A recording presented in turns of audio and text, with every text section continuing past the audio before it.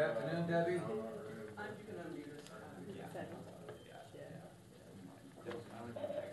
Good afternoon, Debbie. Mr. Shaw. Good afternoon. How are you?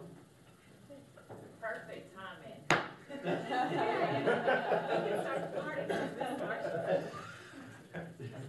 One seat over. I can beat you ever. She beat me.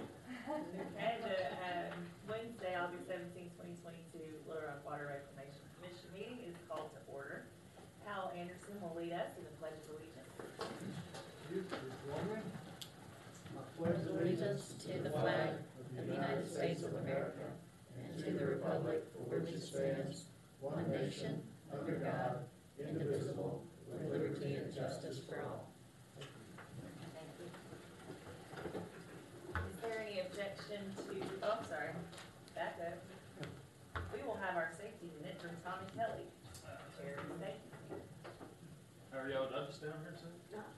Come on up front. I didn't sign up for this. Okay, so my name's Tommy Kelly. I work in the maintenance department. I've been employed here for 15 years and love my job. But anyways, I was going to do a safety minute real quick about back to school safety, just in a general thing, you know, just talking about the driving and daily commute, you know, just plan for extra commute time, take your time to drive safe, to be mindful of the school zones and the speed limit changes, the crosswalks and where the kids let out and all that. To be mindful of pedestrians that walk their kids to school, that pick them up.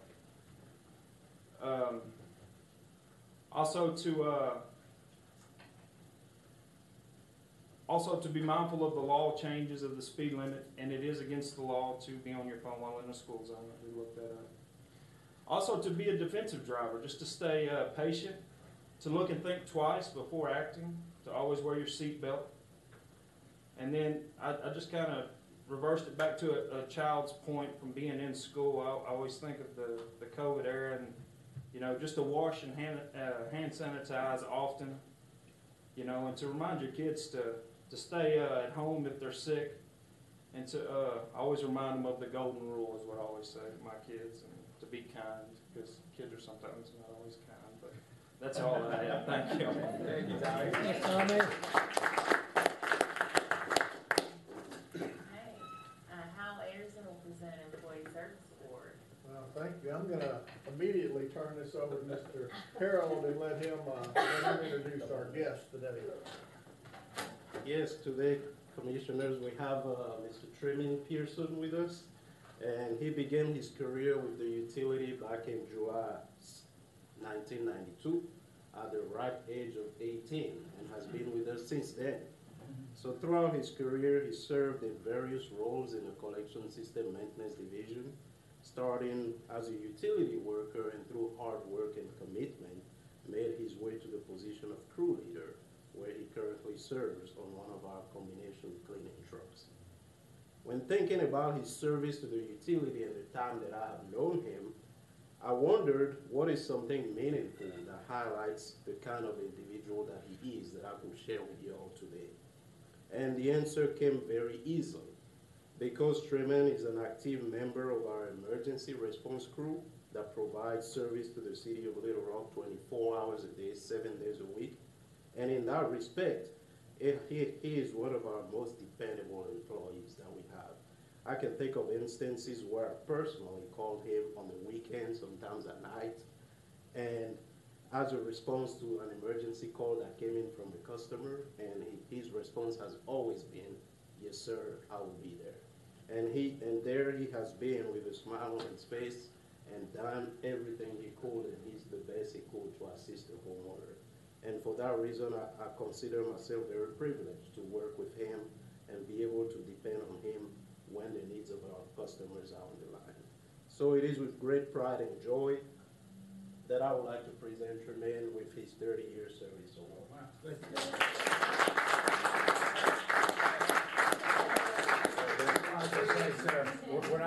I want to say that Tremaine has, I guess a number of times has received the Going the Extra Mile award, and he really enjoys those, and the residents enjoy him, so. You want to say? I got the side you have. Is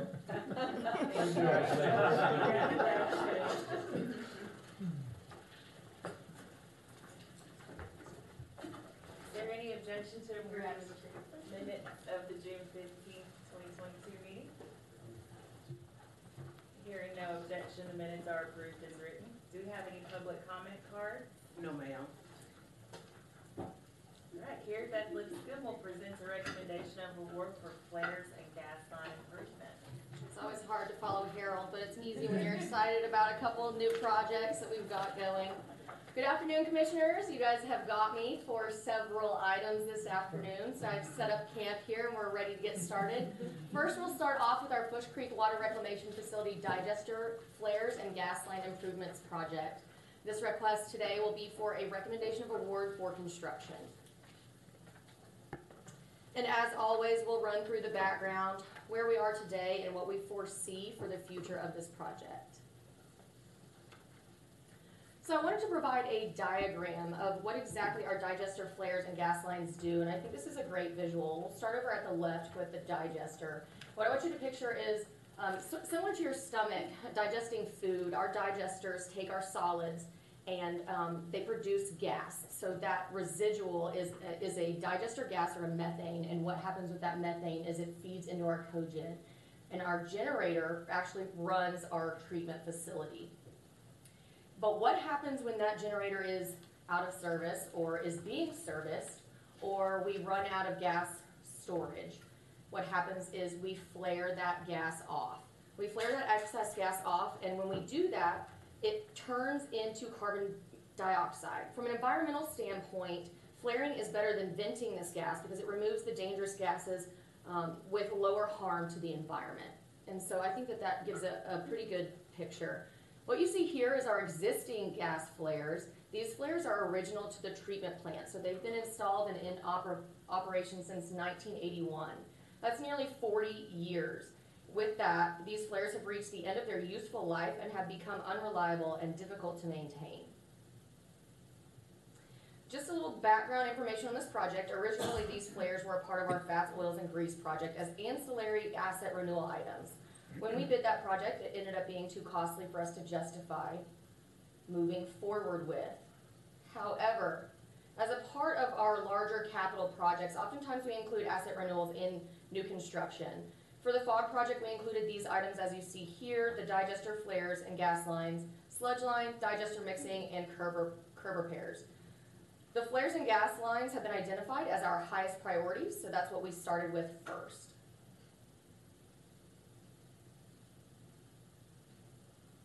So moving into the bidding, we opened bids for this project on August 4th from the Crow Group, as you can see here. That bid was for $1.98 million. And we wanted to show here how that bid compares to the engineer's estimate. As you can see, Crow Group came in $840,000 under the estimated construction cost. We did have 3 plan holders, so why did we only have 1 bidder? We reached out to many local and national contracting companies and received the following feedback. Most of that was that the work was highly specialized, also involved highly specialized tools working around the digesters. Also, many of the contractors didn't have a local workforce, and so they would have to bring in people from elsewhere, and they couldn't justify that as being competitive in the bidding market. Additionally, the project is not really considered a larger scale construction project. However, Crow has worked with us on several projects before, and we've been pleased with their work on those projects. Additionally, they're very familiar with FUSH, having had just completed a construction project out there. So we're confident in their abilities to perform this work. At this time, we have no future commission actions, but I'll pause here and answer any questions if you have any. Question. So the bid is for just that one place for the flares, or is this for all the flares? How many locations It's do we for have flares? only one, because we only handle our solids at Bush Creek. Okay. No, but are you asking, you saw 3 flares, is that what you're saying? Yeah, this is to replace all the flares. Correct, at the that's First correct. Street location. You know, the other thing with the flares is they really are a safety mechanism to Yeah. our system. sure we have flares that are reliable is important. I think in fact here, but this is actually increasing the capacity of the flares, the new flares, so it will allow us for additional, if we have an additional gas production from some standpoint. You know, anytime you replace something, you look a little bit beyond today. Am I right on that? Yes, that's correct. That was my next question, will this improve efficiencies or whatever it is with my project there? And also, timeline for the new flares. This 40 years for these old ones?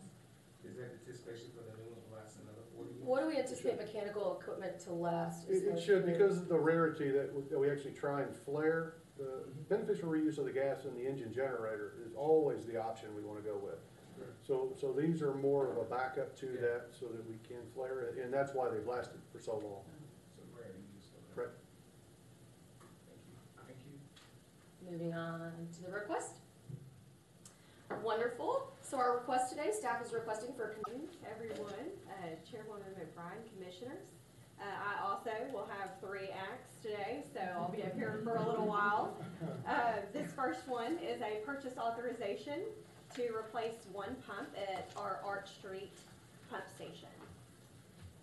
Arch Street is the main pump station that services our Fish Creek Water Reclamation Facility. It delivers wastewater to that facility. And shown here on the screen is just a map to kind of show you where that pump station is in relation to our Fish Creek Water Reclamation Facility. The pump station was originally built in 1983, the same year that the Fish Creek facility was built, to service the, to build up that collection system, construction around it, to be able to service it. So this is a 2022 budgeted capital item. And we'll start with what are pumps? What do they do for us? So they are, you know, we are obviously gravity, our system runs on gravity. And when topography goes downhill, that works really well. But as you know, Little Rock is a very hilly city. So when we need to move wastewater uphill or over great distances, we use pumps. And there's various pump facilities around the Little Rock area. Arch Street has a total of 5 pumps, and they were installed in 2010. The pump that we are replacing, it's been rebuilt and it's near the end of its lifespan, so it's really time to replace it. And all pumps must be operational during heavy rain events. Some more background information for you. Arch Street is standardized with one brand of pump, and with that standardization, there is current infrastructure in place that's specifically designed for this pump. And if a different pump were purchased, it would add significant cost to the project because the pump seating and piping would have to be redone. Staying with one brand of pump for the entire pump station will also reduce our inventory carrying costs for critical spare parts that are required to be kept on hand should one of those pumps go down. And the pumps that are currently in place are Fairbanks Morse pumps. There's a picture of that on this slide here of that pump. And the only place that we can buy those from is Instrument Supply. They're the single representative in the state of Arkansas of Fairbanks Morse. And with that, I'll pause to see if anyone has any questions. Are the pumps fueled? Are they How they fuel? fueled. This is electrical power.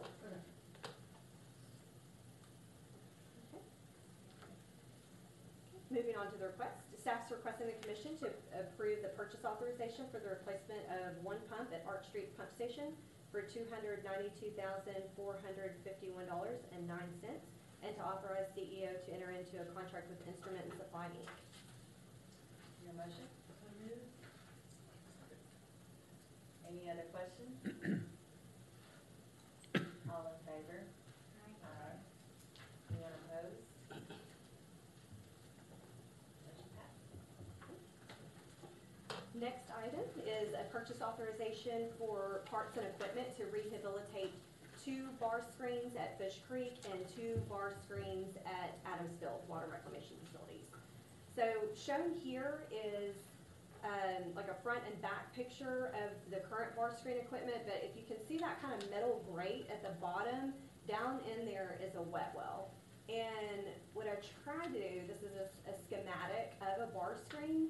So, if you look about like 2/3 down is there's a line there, and that's what you're seeing above ground. But what you're not seeing in the picture is all of that below ground. There's, a myriad of moving parts and equipment that are really the workhorse of the bar screen system. This is a 2022 capital budgeted item, and let's start off with what bar screens do for us. They remove debris from the incoming wastewater and are the utility's first line of defense in removing items like rags and other unsavory things that can damage our pumps and equipment. So, the bar screen at Fish Creek was originally installed in 2005, and the ones at Adams were in 2007. And the core of this equipment is still good, but some natural wear and tear has made it necessary to rehabilitate some of the components of the bar screen system, such as the chains, head rollers, bearings, and other critical moving parts. By replacing these parts, we can significantly extend the life of the bar screen system. Another benefit of just replacing the parts is that it's cheaper, which I'll go into in the next slide, and we can get the parts in quicker than if we were to replace the entire bar screen system. And because we need original equipment, manufacturer parts, to perform the rehab, they have to come from Headworks Incorporated, which is what these original bar screen systems are, is from Headworks Incorporated. So on this slide is kind of a comparison. On the top part of the screen shows the cost to rehab the parts and equipment, and then the one below it is if we were to replace the entire bar screen system. And it's probably not a total cost because there'd be labor involved too, I'm sure, in installing the new bar screen. So that's just for equipment only. Versus the rehabilitation where our employees are performing the repairs and putting the equipment in. Does rehab double the life though? Would it lead to a whole new, we get as much use out of it as we would a new one? We will. Okay. Yeah. Those are the integral, like you said, the moving parts that are associated with the bar screen. And I'll pause here for any other questions. Okay.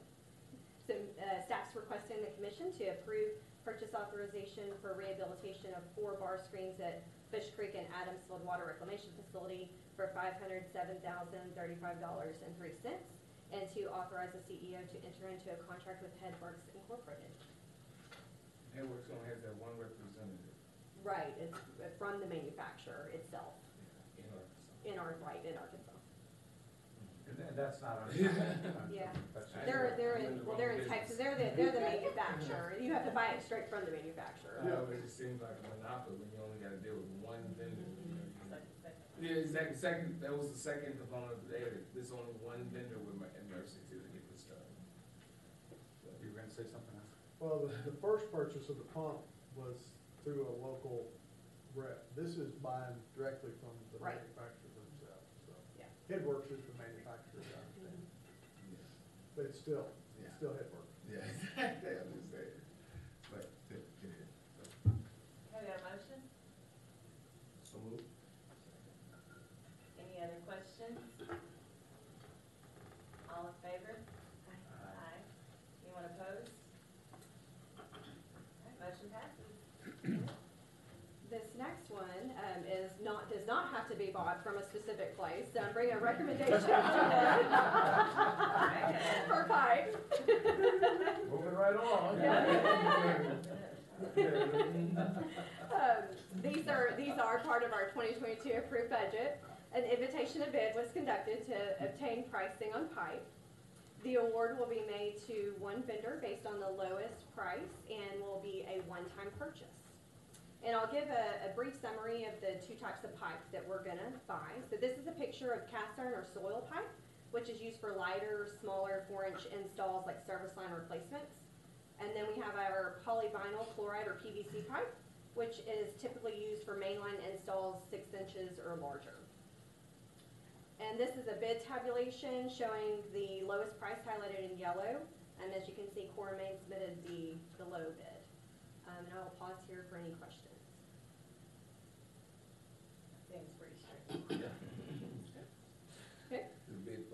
So moving on to the request, staff is requesting for the commission to approve the recommendation of award for pipe for a total of $170,905.95, and to authorize the CEO to contract with Core Main LP. All in favor? Any opposed?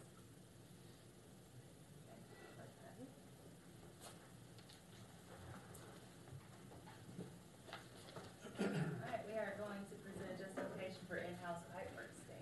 Yes, ma'am. Chairperson McBride, Commissioners, what we have before you this afternoon is a presentation outlining the capital investment and additional personnel needs for the start of an in-house pipe bursting crew.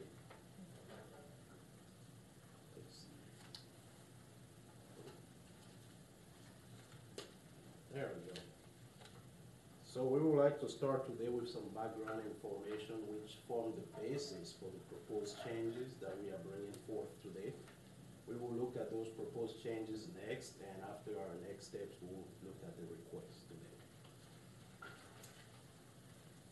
So our trenchless sewer line maintenance contract has consisted mostly of pipe bursting of lines 6 inch to 16 inches in diameter. Those lines have typically been identified for rehab by our collection system maintenance division and communicated to our engineering group who administers the contracts. Several benefits to going trenchless, the first one being the reduction of disruption to our customers, which can be tied to open cuts. Also, next, the reduction of infiltration and inflow into our system, thereby improving the structural integrity of our sewer lines. And ultimately, we also see a reduction in cost to our utility by saving on street cuts and potential fines.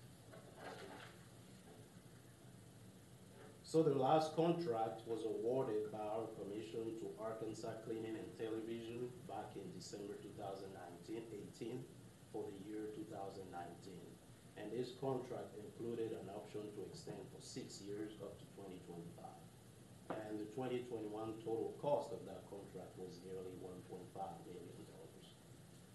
So this year we began renewal discussion with AT&T for the 2022 year, and significant increases were brought up.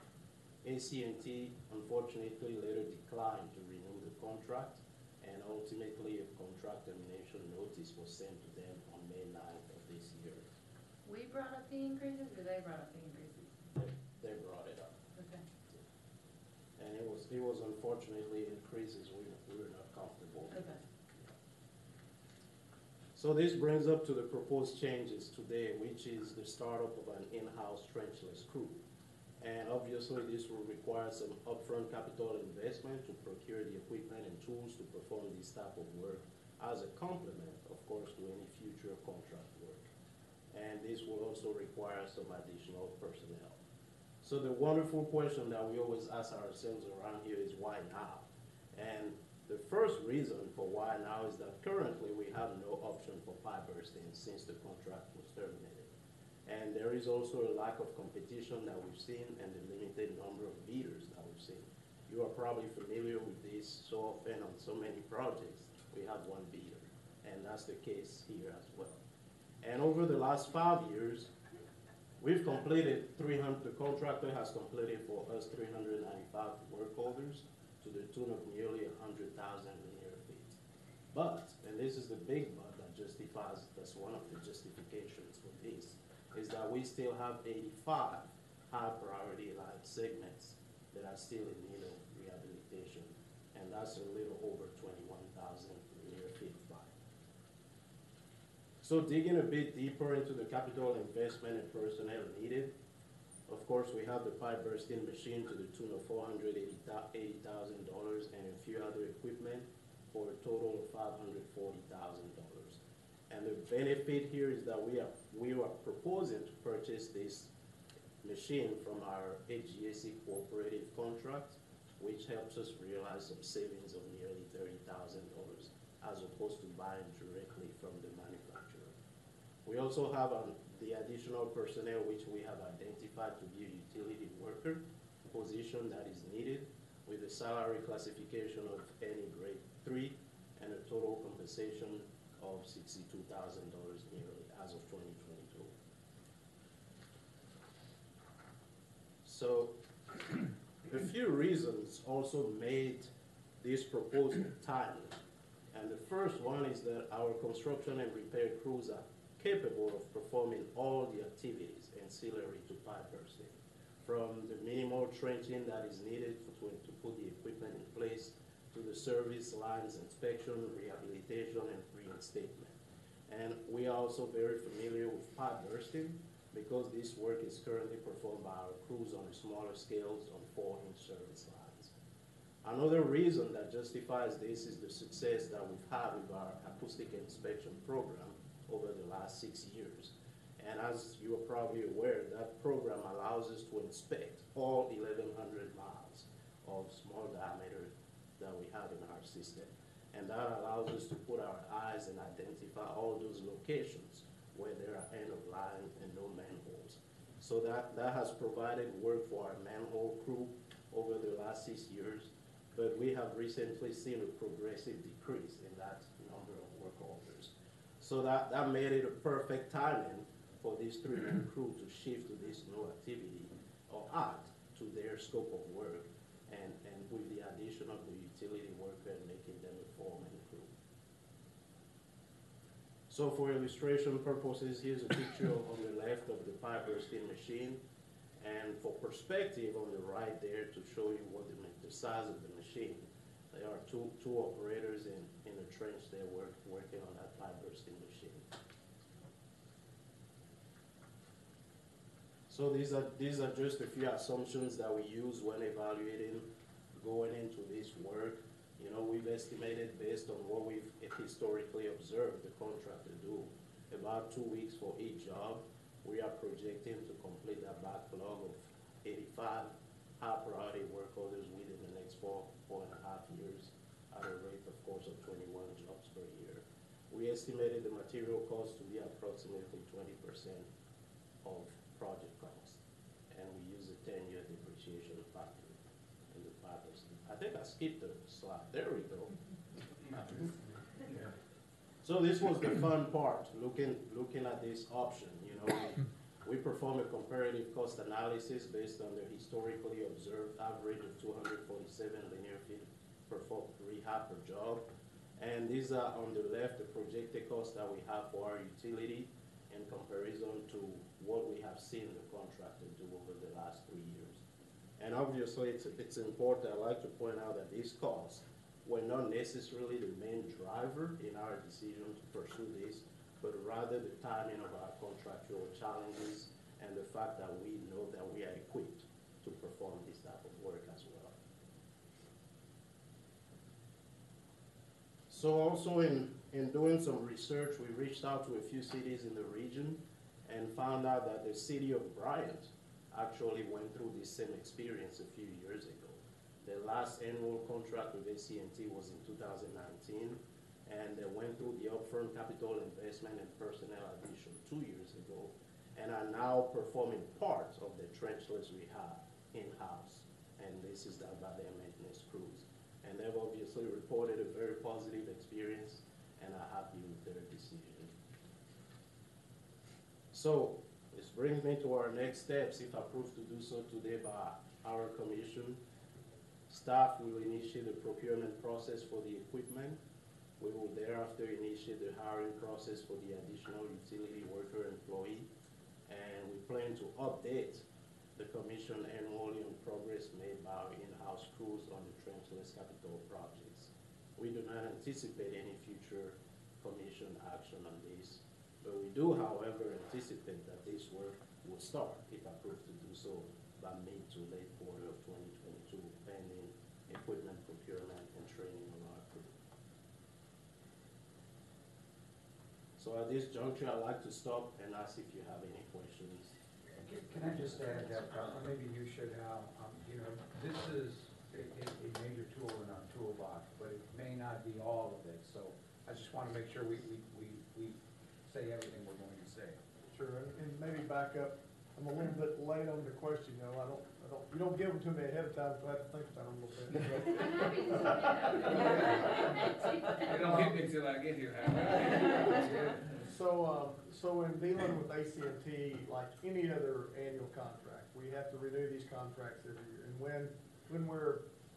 when they submit a significant increase to what they had the year before, we just ask them to justify those increases. We know that the world is in the middle of increases, right? And so, but we just can't agree to a whatever percent increase without such a, so we went through that, progression with them. Now, I think the fact that on recent bids, AT&T has seen very few bidders turn out for bids, they basically got to the point to where they didn't feel like they wanted to pursue the continuance of justifying their price increase. They just basically said, just rebid it, and we'll bid it, and we've done that before, but it helps when you have multiple bidders if you're gonna rebid something. So that started this whole process. But I think the point that Greg's also mentioning, when Arkansas Clean Televising was in their heyday, they were running 2 crews, and they were meeting all of our trenchless needs with 2 crews. We're only proposing 1 crew, so it's very likely that down the road, we will still need to contract out some of this work.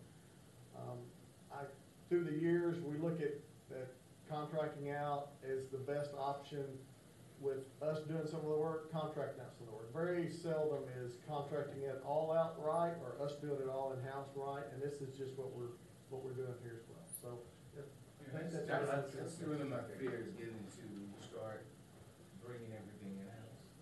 You know, it's a tricky slope because at some point you will have to contract those things out and you're at the mercy of that contract bidder or whoever bid on it. So, and then too, when you try to take on too many different things in-house, then there's concern if really you have the structure to handle those things properly. So I was just going to let them in if it's something that we really want to do. And Commissioner Hightower, I prefer that we stick to our core mission, our core function, and that we have contractors do the rest. I think it works best that way. And as Hal pointed out, you know, in this particular case, based on all the conditions that are going on, we feel that this is probably in our best interest. And by the way, within 5 years, I guarantee you that the big machine will have been paid for and so forth, and we can decide whether we still feel that this is a good direction ahead, you know, doing part ourselves and part having a bid. The nice thing about that is you can tell what the costs are, so it's very easy for us to determine how effective we are in this process. But in the long run, my preference is still contractors have a job, we expect them to do their job, and we have our job to do, so. But it does look good though that you were able to actually reutilize staff that was dependent on other work that we now have work for them to do. Right. That was necessary for the business. It was almost like a perfect little storm we had there, so. Absolutely. And plus it provides us with the ability to respond in case of emergencies, because what we've seen historically is that when the contractor's crew are tied up somewhere and we have a situation come up, it takes them time to mobilize to those areas. If we have that tool in our toolbox, then we can respond when those situations come up and address them. So I know he said that this was unbudgeted, but that's kind of technical, right? Because we assumed we were gonna renew the contract. Okay. That one slide he showed the amount that was spent on that trenchless contract for the Last year. year. What's the total savings? What was the total savings? Do we have some savings when we did in-house versus the contract? Was that what this slide is, comparing the? The dollar per Yes. foot? Yeah. Yeah, you know, I'm always cautious when comparing our cost to contractors' costs, right? First of all, I don't wanna hurt anybody's feelings, but also at the same time, we have overhead costs, like, just say me, for instance, I'm not in that $145, but if this was our own construction company, I'd have to be somewhere, right? And so there's there's direct overhead, and then there's indirect overhead when you're pricing something. Oftentimes, it's hard for us to assign a value for our indirect overhead where the contractor has to. So I think we look at it as to make sure we're in the ballpark, but I always hesitate to say that we're gonna have a tremendous savings over what a contractor could do it for. I think we're showing that we can be comparable, and as Harold pointed out, now we'll have a way to handle emergencies with pipe bursting so that we don't have to open cut everything, which is definitely more expensive. And that's comparable for where the contract currently is, right? Not for That where was the contract before that, that's Yeah, right. right, so there, it could be, That's right. yeah, it could be a huge cost savings at the end of the day. And how your cost is so costly. Here's what you raise the price. Couple of pennies a foot, that's all. But I mean, investing $500,000 in this, if we were spending 1.5 last year, it doesn't seem like, it seems like we would recover that pretty quickly. Now I could be wrong. That's, No, we will. that was the point, yeah. Along with building up, I mean, like, what I was saying was the ability to respond in a much quicker fashion. I agree. That's this. Thank you all. If there's no other question, we will move to today's consideration. And staff is requesting permission to approve the unbudgeted capital improvement project authorization number 922-3200 in the amount of $540,000. Have a motion? So moved. Second. Any other questions? All in favor? Aye. Aye. Any opposed? Motion passed. Thank you. Staff is requesting to approve the purchase authorization for the pipe bursting machine in the amount of $480,000 and to authorize LRWRA CEO Greg Ramon to enter a contract with Hammerhead Trenchless. Chair motion. Second. Any other questions? All in favor? Aye. Any opposed? Motion passed. Thank you, Commissioners. And lastly, staff is requesting permission to approve the addition of one utility worker position, thereby increasing the total number of LRWRA employees from 220 to 221. So moved. Second. Any other questions? All in favor? Aye. Any opposed? Motion passed. Thank you very much, Commissioners.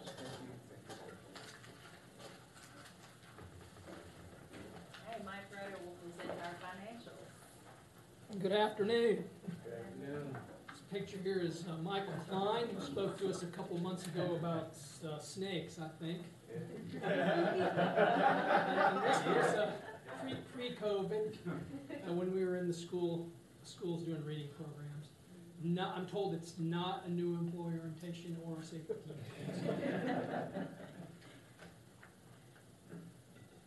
Here today to talk about June and July, and really they're almost carbon copies. The performance financially in both of those months is very similar. We'll start with June. We exceeded our revenue budget by $500,000, and I'll talk about what drove that in a minute. We were slightly under budget on our expenses, so we continue to build on our cash balance through our financial performance. June revenues, the $500,000 variance over budget was driven by two things: strong performance in non-domestic or commercial accounts, as well as we received $300,000 from ADEM on a mitigation grant that I think we talked to the commission about a couple of months ago, an opportunity to do some work that we weren't necessarily planning to do, but there was a grant out there that would cover it, so we did it with your approval. On the expense side, as I said, we were slightly under, a few puts and takes. Salaries continue to run under budget simply because we have more vacancies than we planned. Benefits run along with salaries, supplies slightly over budget, vehicle expense driven primarily by fuel over budget. That's 2 years in a row. We just can't hit that gas price number, right? So we'll see where we are as we complete the 2023 budget process.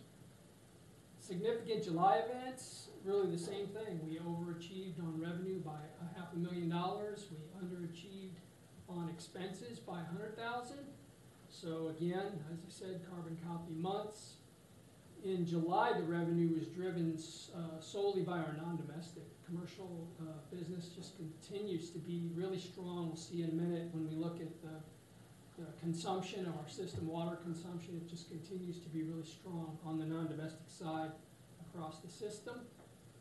And here that is. So, you know, this graph used to not look so well a couple years ago, but COVID kind of helped, surprisingly enough, at least on the domestic side. And on the non-domestic side, things have come back stronger than ever.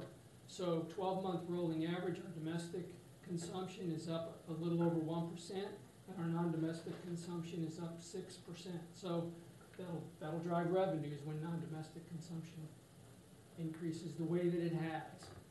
Slightly under, as I said, 135,000. We were under budget on our expenses, salaries and benefits. Well, benefits were over budget. That had to do with capitalization, but salaries were slightly under. Supplies were under. And again, just some puts and takes. But everything's pretty close to budget. So in summary, these are the 2 months rolled together.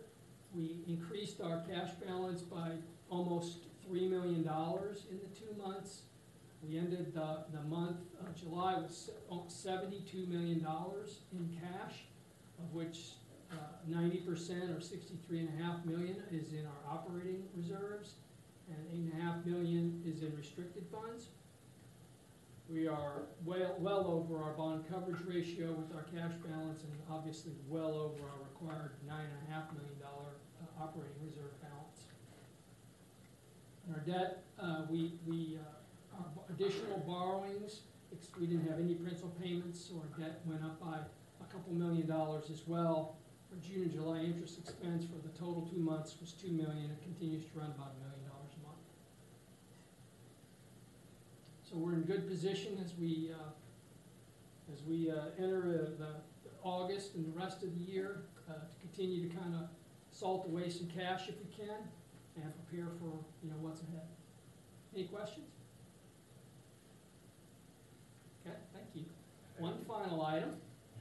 It is budget season again. In fact, today we just completed, all the departments completed their initial view of the 2023 budget. We've rolled those up. We're starting to get some preliminary looks.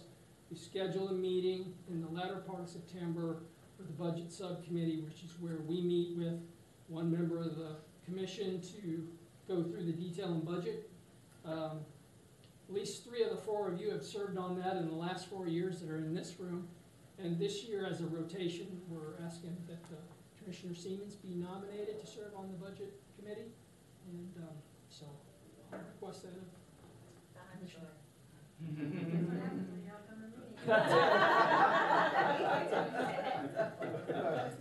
We waited to finish this slide till we watched the cars. So what's that? Okay, do I hear a motion? So moved. Second. Second. Any other questions? All in favor? Aye. Any opposed? Motion passes. Thank you. Congratulations, Commissioner Siemens. That's right. Thank you. Jean Locke will present the legal update. Sure, I'll start with the one pending lawsuit that's been pending for quite some time. We're still waiting on the Court of Appeals to issue a ruling.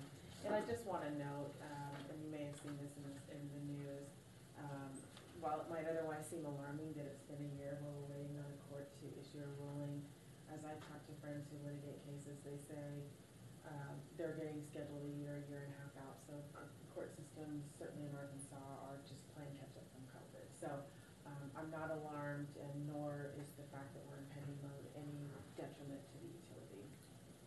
In terms of my other workload, I'm working on budget, working on personnel issues, easement contracts, regular business.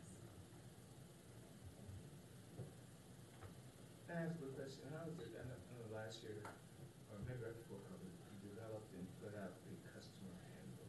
You developed that, the guide that our new employees, is part of the whole program. How has that, since that has become established here in the utility, how has it become as far as, the credo, your day-to-day work and habits, having that manual, that reference to have, has it been helpful, is it harmful, any feedback on how it's Are we talking about the employee handbook? Yes, employee handbook. Oh, gosh. Well, we transitioned to a digital format, which was which I think is very useful. It allows us to amend, and make it a living document, so it's far more accessible.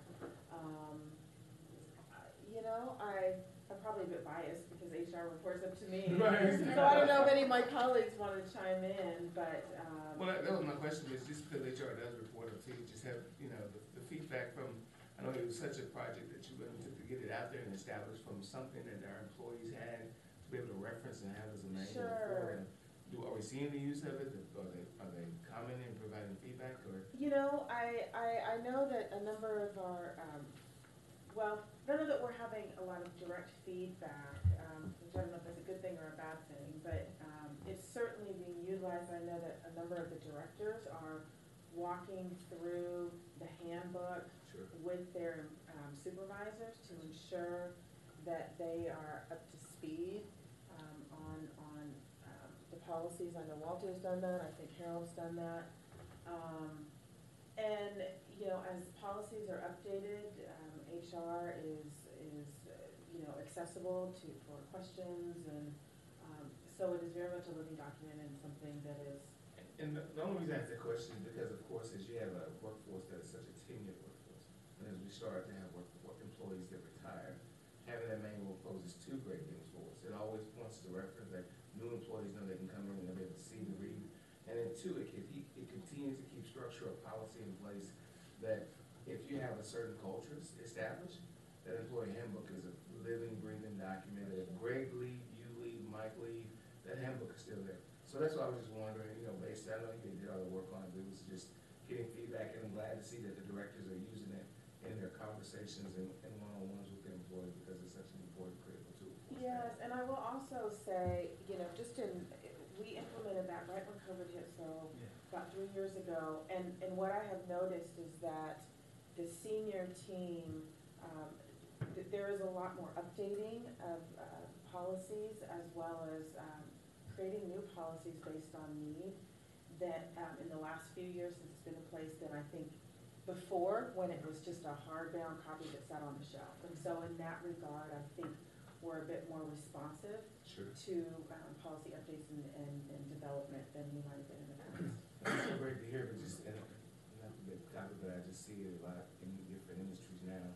You have people come in and implement things in their departments, but it doesn't become part of policy. So once again, as individuals leave, a new group comes in, they're like, I thought we did it this way. Right. Well, it's not in the handbook. And so this gives us always something to refer back to that we can always use for maintaining the structure of all our departments. That's good to see this. Yeah, and I don't, to that, I mean, that's what I was thinking, that we rarely, I can't really remember an instance where we've had an issue about an inconsistent application of policy coming before us to resolve. And so I think from that perspective, it's helped, because it is much more available to people, and it makes it easier to be consistent.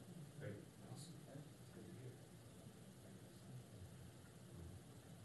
Okay, Greg will present highlights. All right, Chairwoman McBride, Commissioners, I'll try to make this fast. I want to say that in the past, we've had the Bring Your Child to Work Day, and because of COVID, that had sort of been put to the side. But what we did instead, we had a joint STEM camp with Central Arkansas Water, North Little Rock Wastewater, and of course our group. And we had not only children but grandchildren of the utility that were talked about. We talked about watershed, water and wastewater treatment, collection system treatment. It was a 2-day camp, and it had tours, and it also included lots of hands-on activities, and they just had a blast, and our staff had a blast doing that as well. Also, this summer, we hosted the Museum of Discovery Girls in STEM visits. Participants toured our Push Creek Water Reclamation Facility as part of their learning about Water Day, and participated in a roundtable discussion with some of the women of water. They had hands-on chemistry lessons, and our lab folks just love doing those things. They like to make things, you know, I wouldn't say blow up, but they bubble up. That's the one. But also what they did is each of the students built an Archimedes screw pump with our engineers' help. And I just want to say it's the oldest pump in existence, And when I looked back to see when it started, it said it was the 3rd century BC. I'm not exactly sure what that is, but that's old, all right? So anyway, it did that. Tomorrow, our very own Jean Block will serve on a panel to cultivate women's business series, and it's sponsored by the Little Rock Chamber of Commerce. As always, Jean is a tremendous representative of our utility, as well as she's so engaged in the community, so she'll do a fantastic job, I'm sure. Want to say that once again, we have earned the National Association of Clean Water Agencies or the NACWA Platinum Peak Performance Award for our Push Creek and Adamsfield Water Reclamation Facility. This is an award that's given after you earn the Gold Award. You have to keep that for 5 years before the Platinum Award kicks in.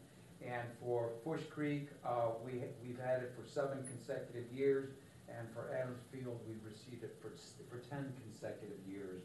The Little Momel Water Reclamation Facility, that is on its 5th year of the gold, so next year we're expecting to see platinum from that facility as well.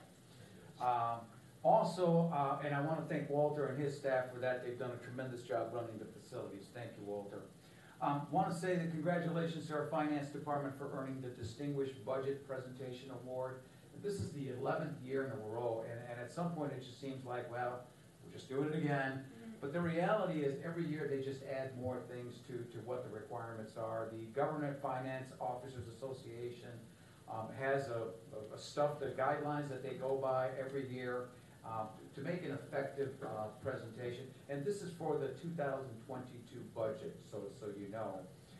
And so it is the highest award form that is for government budgets, and so we're extremely pleased. Thank you, Michael Rhoda, as well as BJ, Angie, and Donna, who recently retired. So we thank them for the great work that they do. Also want to talk about we're part of the THV Channel 11 Summer Cereal Drive. We set a goal of $1,000 to collect from our employees, and we surpassed that slightly by collecting $1,008.97, and man, if I knew, I would have added 3 more pennies to that.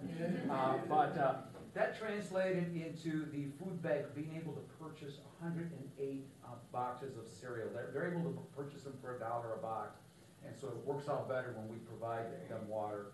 But, money. Water too, obviously. But I want to say that, keep going, Greg. I want to say that, you know, this is just the commitment and tribute to our employees that really try to give back to the community, certainly through the Community Champions program that we developed. And I want to say, I saw a video where we actually came in 2nd place in the amount of money that we received, that we provided to them. So that was fantastic. Next I want to say, Trey, are you here? Trey, stand up. Trey received the Exceptional Service Award from the Arkansas Water and Wastewater Managers Association.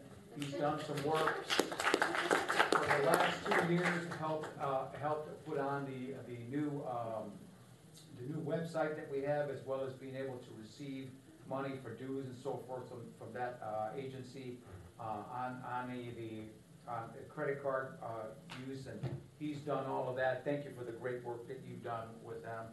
He's now off of that, and somebody else is doing it from another utility, but you did a great job there. Thanks, Fred. I want to congratulate Tanya Wallace as well as Kenita Ridgewell. They recently completed their Certified Public Managers Certification, which is administered by the Arkansas Public Administration Consortium, which is part of the University of Arkansas at Little Rock. The program develops skills for leaders in public service, fosters collaboration, and encourages innovation through action. It's a 2-year program. It requires 300 hours of participation from the folks. And it's great for team building, activities that apply learning to the current public challenges. And they also have to write a project plan and pass a successful comprehensive exam at the end. So it's not just where you sit there and they give you something. You really have to earn it. And I want to thank Tanya. She had She was honored for an outstanding PCM Project Plan Award. So even when you produce those awards, they even look at those and determine which ones have honorable mention, and Tanya did as well. So congratulations to the two of them. Also, thank you. I wish I could keep Anita with me all the time. She keeps me so Anita, much. Anita, She keeps me on time, and I don't even be here all the time. This summer, we participated with the Central Arkansas Library System Summer Camp, and the kids built their own mini wastewater treatment plant. Now, as a kid, why wouldn't you want to do that? That would just be awesome. And so they learned about protecting the public as well as health and environment, protecting their health and environment. So it's awesome. Anytime we can talk to young kids, they at some point become adults, and who knows, they might be working here at some point. Teach them what that to flush down the door. That's exactly it. I want to say that, so I have talked to you folks about the LIWA program, and that's the Low-Income Home Water Assistance Program. And really, right when COVID hit, we had a lot of our residents that lost their jobs and started to fall behind on being able to pay their utility bill. We, as with NACWA, really we lobbied we lobbied Congress, federal government, to put monies in for water and wastewater utility low-income assistance, and through the America Recovery Plan, the ARPA plan, they actually put in $1.1 billion for the entire country, of which Arkansas received $1.3 million. And we have been working with the Central Arkansas Water to get as many folks signed up for this. And I just want to say the program is put on by the U.S. Department of Health and Human Services. It does provide funding for past due expenses. Obviously, the residents have to qualify low-income homes, but they may apply for a one-time payment up to $2,000 that gets paid directly to the agencies, to us. So as of today, there's $190,000 that has been received as part of this program, and almost 700 residents have received a benefit from this. So I just wanted to say that, because I think that's just a great accomplishment, and we're truly trying to get as many folks involved with this as we possibly can. And we are really hoping that Congress, with the infrastructure bill, funds this. It's in the bill. It's not funded. Our hope is at some point that it does become permanently funded. I think it'll be great for the entire country, because we always have people that have needs, and the unfortunate part, the utility has capital needs that sometimes will come into conflict with that. So that's a great thing. Chairwoman McBride, that's what I have. I just want to end by saying I am so proud of every employee that comes up and does a presentation, from Tommy, who did the safety minute, to Tanya and Amber and Carrie Beth. They do such a great job. Harold, these are young professionals, and I see such a bright future for the agency. So that's all I have, but I can go on to what we plan for September. All right, we will do a PFAS presentation in September to talk to you about. It's one of the emerging contaminants, and we really think it's important for you to get a perspective of where we see the science going there. We also are interested in doing an emerging contaminant study, which we will talk about in September, and that will, because we would be looking at getting funding from the ANRD, we would be looking at a signatory authority as well on that. We also want to do a recommendation of award for professional services. This is the next phase of the Arkansas Highway 10 relocation. It's a pretty big phase 2, and it does have quite a bit of sewer work involved with that. So we'll be bringing that to you. And then Mr. Rhoda will be talking about where we're at with the self-funded health care. This would be the second quarter update. Chairwoman McBride, commissioners, that is what I have. Wonderful, thank you. Any old business? New business?